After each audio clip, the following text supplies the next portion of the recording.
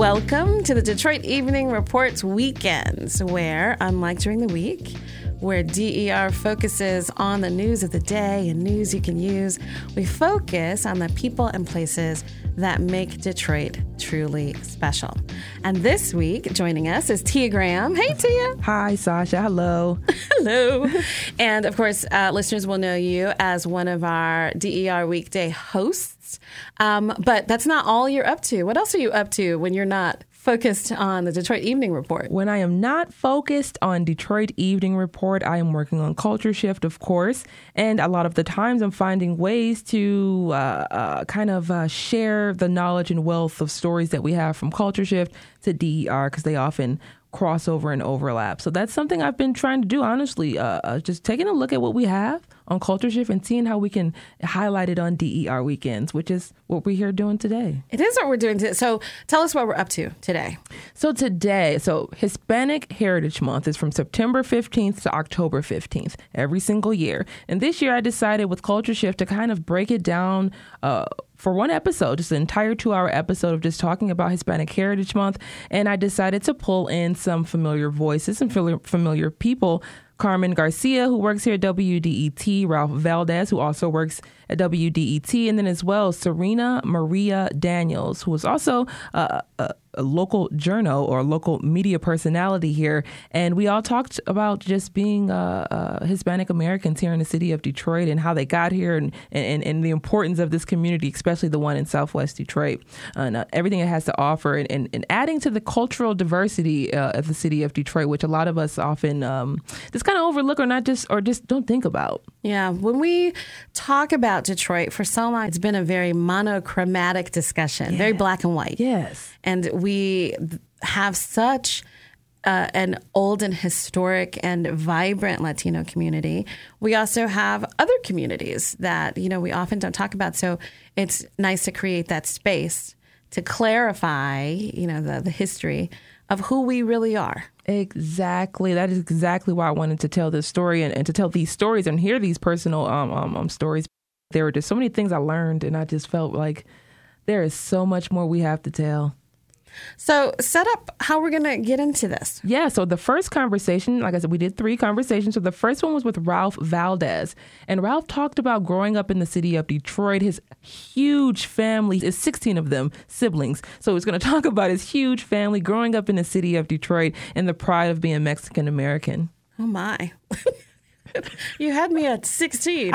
Okay, let's get into this. Ralph Valdez.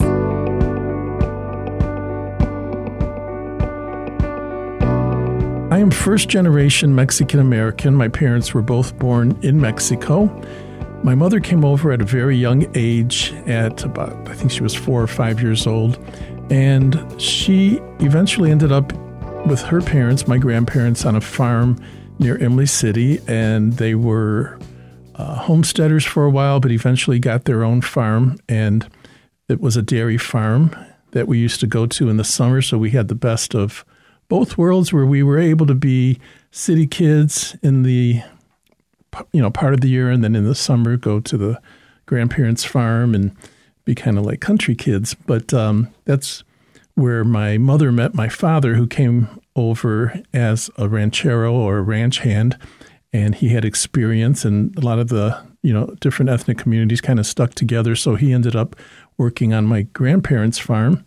And that's where he met my mother. I love that. I also got the best of both worlds growing up, having Southern country grandparents, listening to a little bit of the background. Your parents didn't originally end up in Detroit. So how did they get here? My parents had an interesting story because they ended up coming over from, different parts of Mexico, but they had to elope because my father was a ranch hand and he was considered not worthy of my mother's hand in marriage.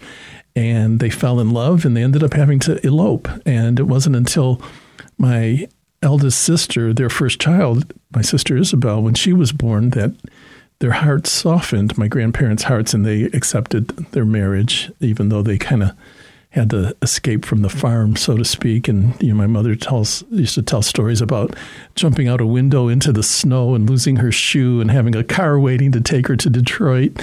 There was a lot of interesting stories in my family and in our heritage. And my grandparents themselves ended up in Michigan because they're originally from Michoacan, which to a lot of the Mexican people pronounce Michigan like Michigan and Michoacan, so it has the same hard CH sound. So they heard, the story was that my grandfather was kind of ill. He had a fever and was a little delirious, and he heard someone speaking in Spanish saying that there was a train going back to Michoacan, and he was so tired of being taken advantage of the farm people in Texas that, they were working him to death and not paying him well.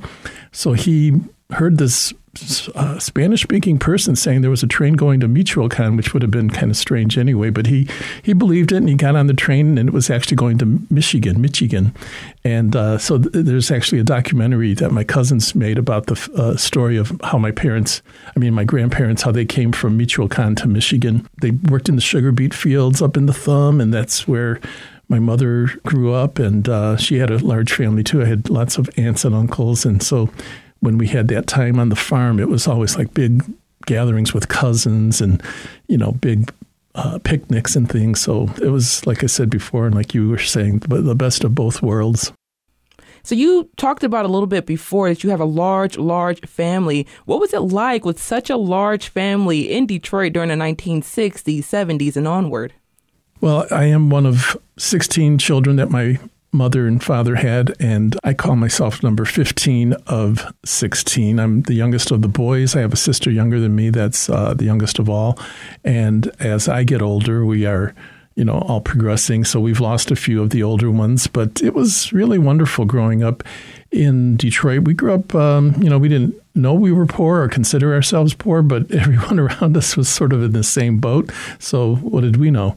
But we grew up over by 18th Street was where I grew up, and it was called Myrtle at the time, but it's now called Martin Luther King Boulevard. And our parish was St. Leo's, which became famous for being the basic home of Bishop Gumbledon, who did a lot of activist work. And the Wonder Bread factory was right down the street from us, so we would smell that as we were going to church or going into different parks in the neighborhood, and that became the Motor City Casino. So, yeah, growing up there, ethnicity and culture wasn't as much celebrated, although we did in our own family, but it was the times I grew up through the 60s and early 70s where a lot of people were just assimilating. Their cultures were sort of being absorbed, and you were kind of encouraged to just kind of be American and be like, everybody else. And we enjoyed where we grew up because we did have a lot of different ethnicities and, black and white and Puerto Rican, everybody just a freaking. No, I'm just kidding. It was a real ethnic mix, and it was nice to be able to, go to different people's houses and have different types of food and smells and dance and music and such. But the family that lived directly next door to us, they were German American, and they had almost as big of a family as we did. So they had like a corresponding kid for every age of someone in our family. So we each had our own, playmate of a different culture. But like I said, it was all like we were just all neighborhood kids. We talked earlier, of course, about conforming and what it was like growing up for you. How do you feel about it today, expressing yourself in your Mexican culture? Well, I think as I get older, the more I have an interest in the roots of my culture. And when I was younger, we were all just into whatever was popular at the time in terms of music. And, I did feel like my tastes were more underground maybe than the average kid on the block. But it was, things like punk rock that inspired me back then. And before that, it was prog rock and, different types of rock music. Of course, just, a little bit of everything and rockabilly and garage rock and everything. But now that I'm getting older, I feel like my interest in my roots has increased. And I feel like that about a lot of things as I get older. I didn't pay that much attention in school to history, and now I love history. And growing up, I just took for granted the music and the culture of the Mexican-American heritage that I had. But now I seek it out more, and I enjoy it. And I can almost be moved to tears when I hear a mariachi band because it comes from the soul, and it feels so powerful.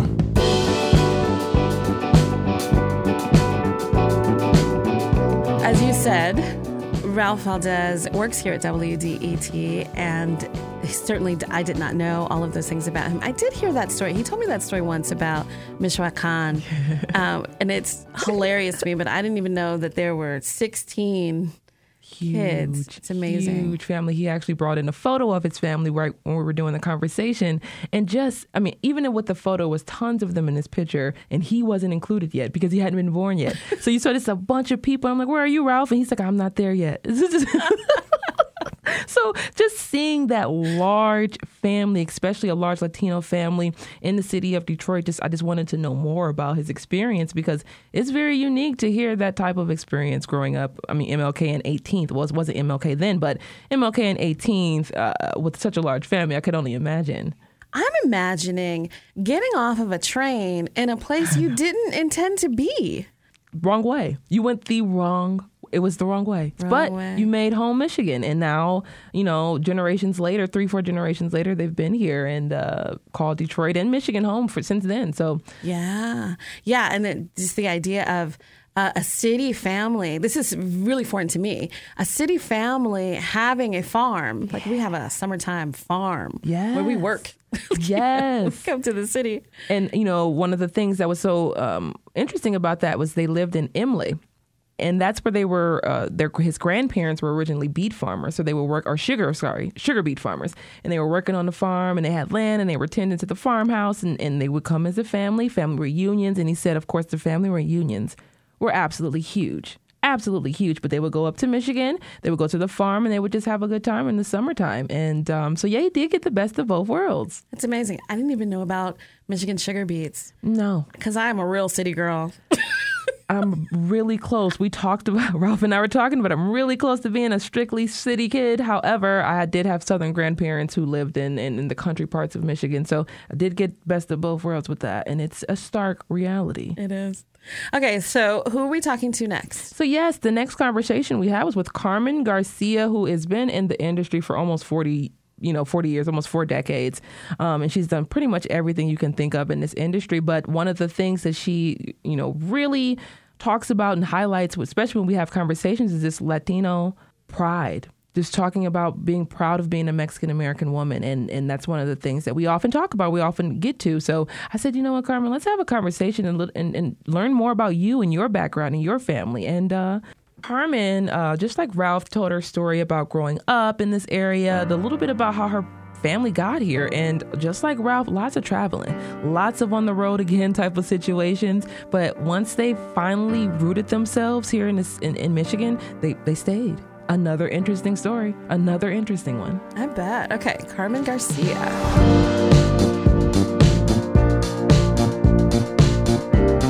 The revolution, the war in Mexico that lasted, I'm not sure how many years, but they wanted to get their children to safety. So my mom's family came through El Paso, Texas, and then to Homestead, Pennsylvania, where my oldest uncle worked as a coal miner. And my dad's family came through the South, Texas and Louisiana, and would have stayed there except for the $5 wages at Ford Motor Company. And my grandfather came to work at Ford first, and my dad missed him and said, you know what, I'm going to ditch college and go do that. They had a falling out over that. They got it back together, though. But the $5 work they brought my grandfather and my father here, and that's how my dad met my mom. They participated in a lot of dances and community activities of the Sociedad Patriótico de Mexico, the Patriotic Society of Mexico, that was very vibrant and brought lots of people together. I just find this so interesting because I knew about the African-American migration, of course, from the South, but I never knew that there was a great migration from Latin America, from Mexico, and from South America as well. It's very interesting. It is fascinating, and what's been a source of pride for my parents and my family has been the connections to Mexico. We have Diego Rivera's murals here at the DIA. It took us to see those as, from childhood until we were going on our own, and really pointing with pride that public art has a mixed history, right? Because even one of Diego Rivera's murals was plastered over in New York City. So it always is risk-taking. It's always making statements. And the mural movement in Mexico had 3 muralists. Rivera was the only one to come to Detroit and paint. But what's so interesting is to that many years later see a mural movement happening in Detroit today. I drive down Woodward a lot to and from work, home and work, and I'm seeing more murals on buildings, and I just think the kernel of that is right there in the Art Institute. Like you were saying, the rich history of the Latinx community here in the city of Detroit, specifically, of course, the Mexican American community here. And I think about the marker that's going to go up tomorrow. Yes. Yeah. And I thought to myself, this is long overdue. This is long overdue. So what are your thoughts, not even just thoughts, but feelings about the Latinx contribution to the city of Detroit and the state of Michigan as a whole, and just being honored for it? It's pretty exciting, and it's as you said, it's overdue, but it's still humbling, because when I think about the people whose shoulders I stand on, there are many. This will surprise you, Tia, but when I was growing up, there weren't any black people on television or most, big commercial stations. There weren't any Latinos at all. So there had to be, power isn't given, it's taken, right? So there were people who challenged and went to stations and said, we don't see anybody like ourselves on your air, and we think you're not serving the community, especially public television and radio, aren't serving the public adequately. And so I'm standing on the shoulders of people who led that movement and got a show on WDET years and years ago, and got a show on Detroit Public Television years and years ago. Otherwise, who knows? It might have taken much, much longer. What has it been like for you, especially expressing yourself and expressing your culture, your Mexican culture? What has it been like from the past versus 2023? One of the things that Ralph said was it wasn't as outwardly acceptable. Yeah. Then versus now, when he was growing up versus now. So what were your experiences like? So I grew up in Allen Park, and we were the darkest skinned people in the community. And so we learned, my parents were very observant and very smart people. And they said, you know what? We're going to put all the chips in the basket of learning English correctly. So while I'm not totally bilingual, I'm not fluent in Spanish unless I'm in Mexico or Spain for a little while. But the difference now is I feel like if I had grown up rolling my R's and saying my name Carmen Garcia, I could say that on the air today, where I couldn't when I came into media almost 4 decades ago. I love that comparison, because that's one thing that Ralph and I were talking about, is just the idea that you can even hear it now, or even see it now with pride and compassion and passion. It's something that really, he says, sets his soul on fire. What do you see for the future of, the young people in your community? Wow. So we happen to be on a campus that has a Latina Studies program. And the fact that it has over 200 students in it right now is exciting to me. It means that, we're making our way using the system as it is, but it's allowing for that diversity to really be expressed and really be celebrated. So I feel like the sky's the limit. That was Carmen Garcia talking to Tia Graham. I want to make a note. She made a reference to the campus, being on a campus, and WDET's studios are located on Wayne State University's campus, so that's what she's referring to. I wanted to ask you about something else she mentioned, which was a marker. Yeah. The historic marker. Yeah, so that is, it was a historic marker that went up September 29th, I believe that was a Friday, and it was a celebration of Tejano music. So it was just number one, most people didn't even know that was something that Michigan was known for, Detroit was known for.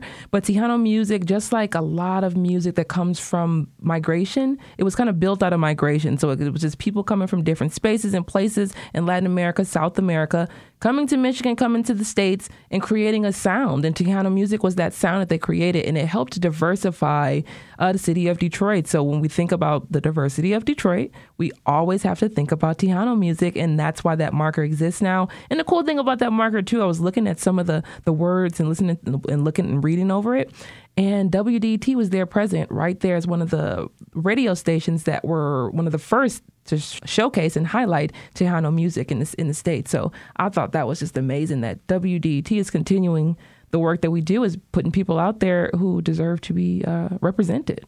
It's really true that who we are as a station really has come out of this really unique mix of the ethnicities in the city and also the city's kind of social and political history, that WDET was founded by the UAW, that, it is licensed through Wayne State University, that, so we have this really unique history even amongst public radio stations. Yes, we do. It also really shows how significant the history of the auto industry here was to, when we talk about the Great Migration, it's so much a part of the African American story, this movement from the South, but it was a multicultural and in some ways international movement. That was one of the things that really, really threw me. I remember I just stopped for a second because I just thought I heard about the Great Migration. That my family's a part of it. They came from Arkansas, Alabama to come work at Ford. So, it's definitely in our blood and our genes. We know about it. Like this is what we know. But to not understand and know the significance of the Latino movement as well within that greater movement, I honestly kind of felt really I just didn't feel great about not knowing that history and that knowledge. So just learning that, going to do my own research and just figuring out that these are American history stories. They're not just this story or that story. They're American history stories. So that's how we have to start looking at these things. Absolutely true. And I got to shout out my Louisiana roots. Louisiana, both sides. Great migration. See, we all have that connection. And I think it's so important that we make sure that we're connecting every person to that Great Migration because I had no idea. I think that is very true. Okay, who are we talking to next? So our last and final conversation is with Serena Maria Daniels. She is a culture writer, a food writer for Eater Detroit.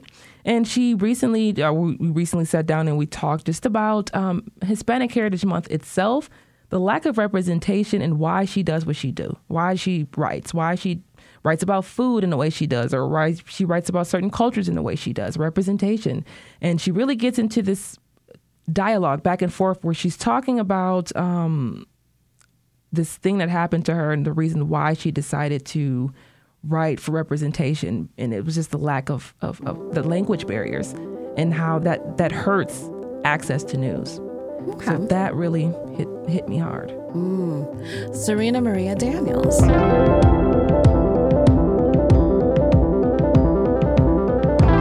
think we have a really strong community in Detroit. It's really concentrated and it's really diverse. There are people from Guatemala, like my neighbors, or Puerto Rico, my other neighbors. I'm Mexican American myself.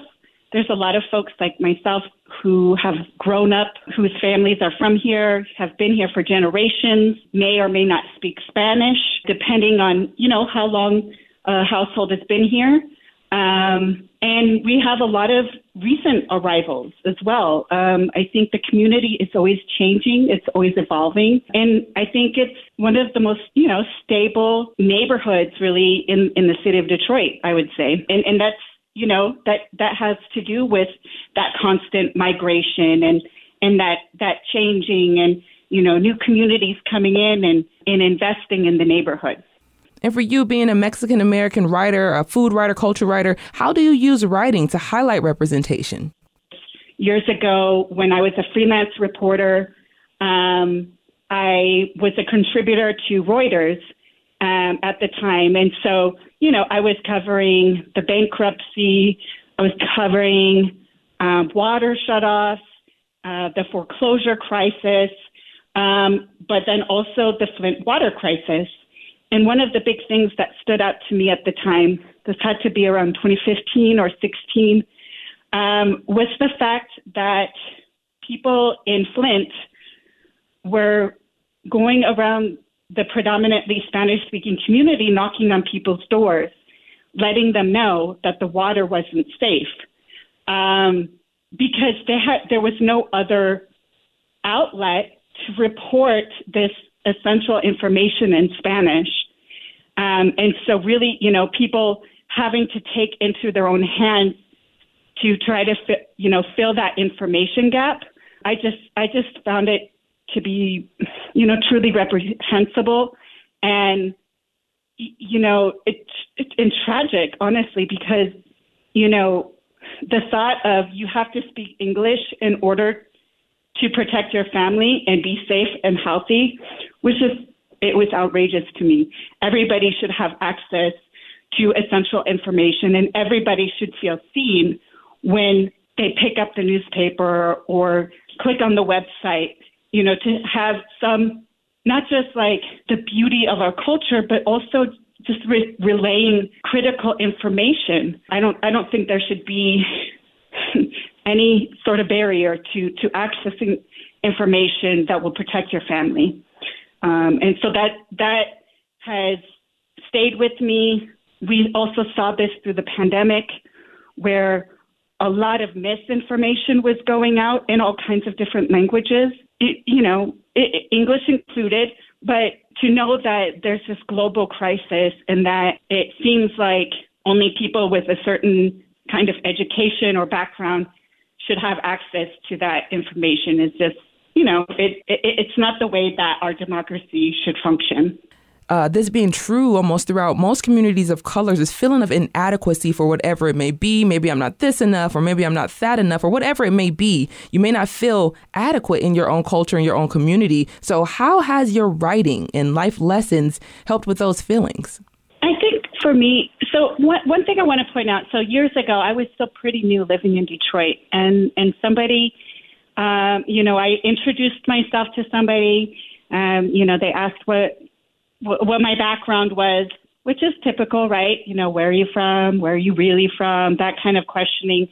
And I shared my background. I'm Chicana, I'm, Mexican American. And, but you wouldn't know that looking at my last name. And so the individual pointed out to me, you might want to change your last name to your mother's name, which is Diaz. And, at this point, I was well into my 30s.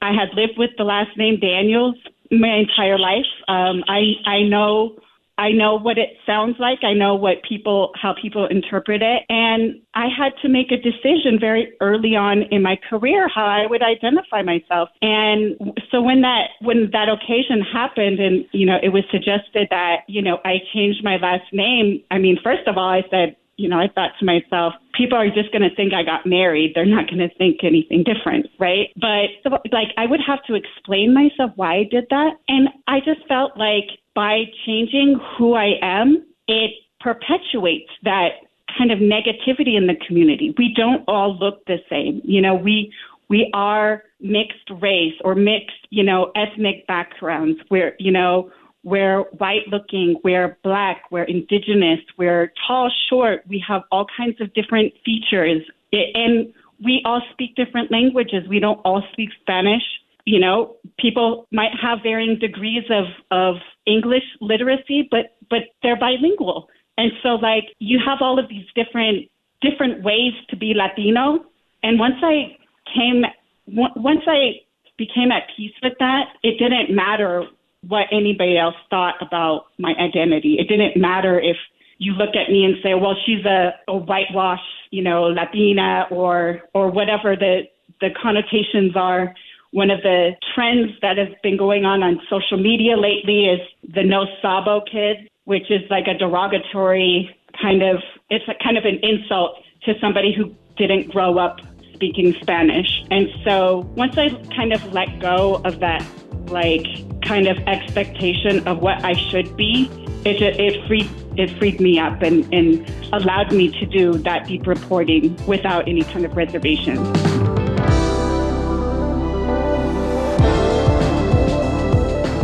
That was Serena Maria Daniels. That's a really interesting discussion. I thought the situation she describes in Flint of communities not getting information because of language barriers, we know that is still an issue. That's not a problem that we have solved in the country, in politics, or in journalism yet.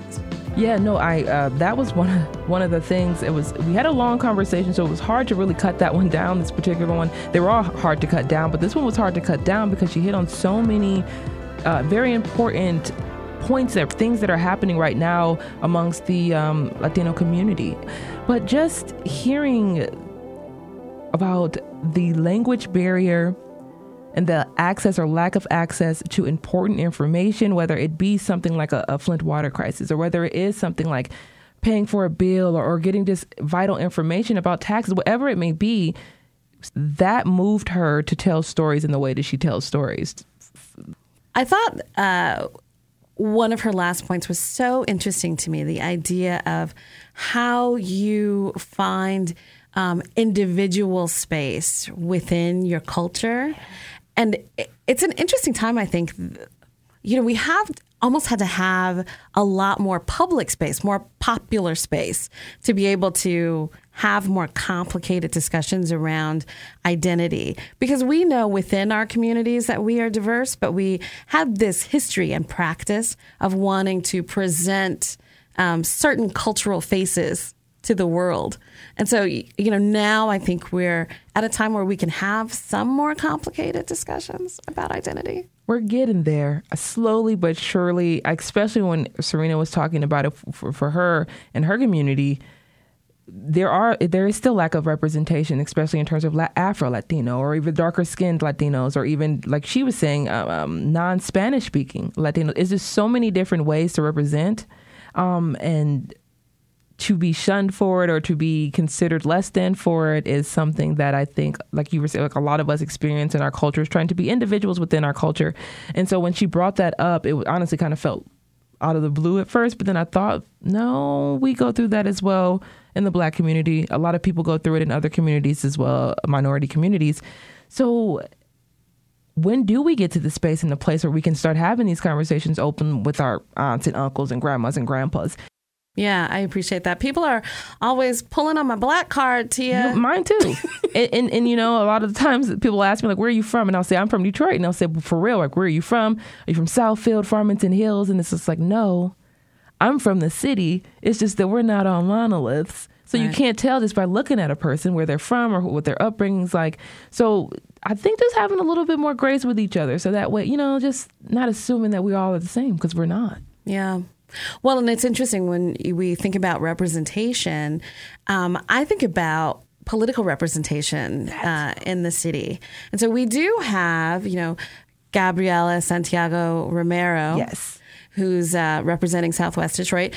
I have spoken to Latino activists who say, we are not sure we could have citywide representation, that a Latino candidate could win a citywide election of any sort.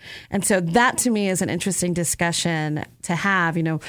How are we folding in all of who we are into our daily functioning and into representation at every level? And I love that, because I just find it interesting when we talk about politics and the political landscape. By 2050, we already know that majority of our population is going to be Spanish speaking in the United States of America. That's not just, Detroit. So how are we going to meet that point properly without having proper representation within our government, within our city hall, schools, whatever it may be? If we don't have that proper representation, by 2050, we're all going to be kind of spinning on our heads trying to figure out ways to communicate effectively with one another. Yeah, it's an interesting question, and it'll be interesting to see how our sense of self changes over time. One of the other things I think that when we talk about the Latino community and we talk about Detroit as a border town, I think the experience of the Latino community and the immigration services is one that goes pretty unexplored locally. I think there are many, many more stories to hear about how the Latino community in Detroit experiences the immigration story, the politics of immigration. Yes. Well, and so I do want to note that, as you said, these conversations today came from a whole 2-hour show you did. Yes. So do you want to tell us more about some of the conversations, the other conversations you had? So yeah, the other conversation was the 3 that I put together that we just heard now. And then the first one was with Dr. Jorge Chania. He is a Wayne State professor, history professor, specializes in Latino studies. And we just went through about 15 minutes or so, just a conversation about the the presence of Latinos here in Michigan and here in Detroit. And then he also talked about different pockets throughout Michigan that are home to large Latino populations outside of Detroit. So Grand Rapids was one of them that I had no idea. And there are a few other pockets in Michigan that are home to large populations of Latino people. And I had no idea, and it's because of farming and opportunities and whatever it may have been, and what's happening, how they got here, and how their history helps build Detroit's history. I just found it fascinating. And that whole show was just Latino music and Latino conversations. And that's all we did for the most part. And I hope that we can do more. I know we're going to do more. We don't have a choice. We have to do more because that's what representation is. Yeah. Well, thank you, Tia, so much for bringing us these conversations, these voices, and these histories from our own Latino community here and helping us understand ourselves collectively so much better. I'm really grateful. Thank you. I'm so happy that we had a chance to put this together. Yeah. Well, thank you, dear listener, for joining us for the Detroit Evening Report weekends, where we spend some time with the people and places that make Detroit special. As always, if you have people and places, issues, ideas, things you think we ought to know about, drop us a line at DetroitEveningReport@WDET.org. Thank you so much. We'll see you Monday. Bye-bye.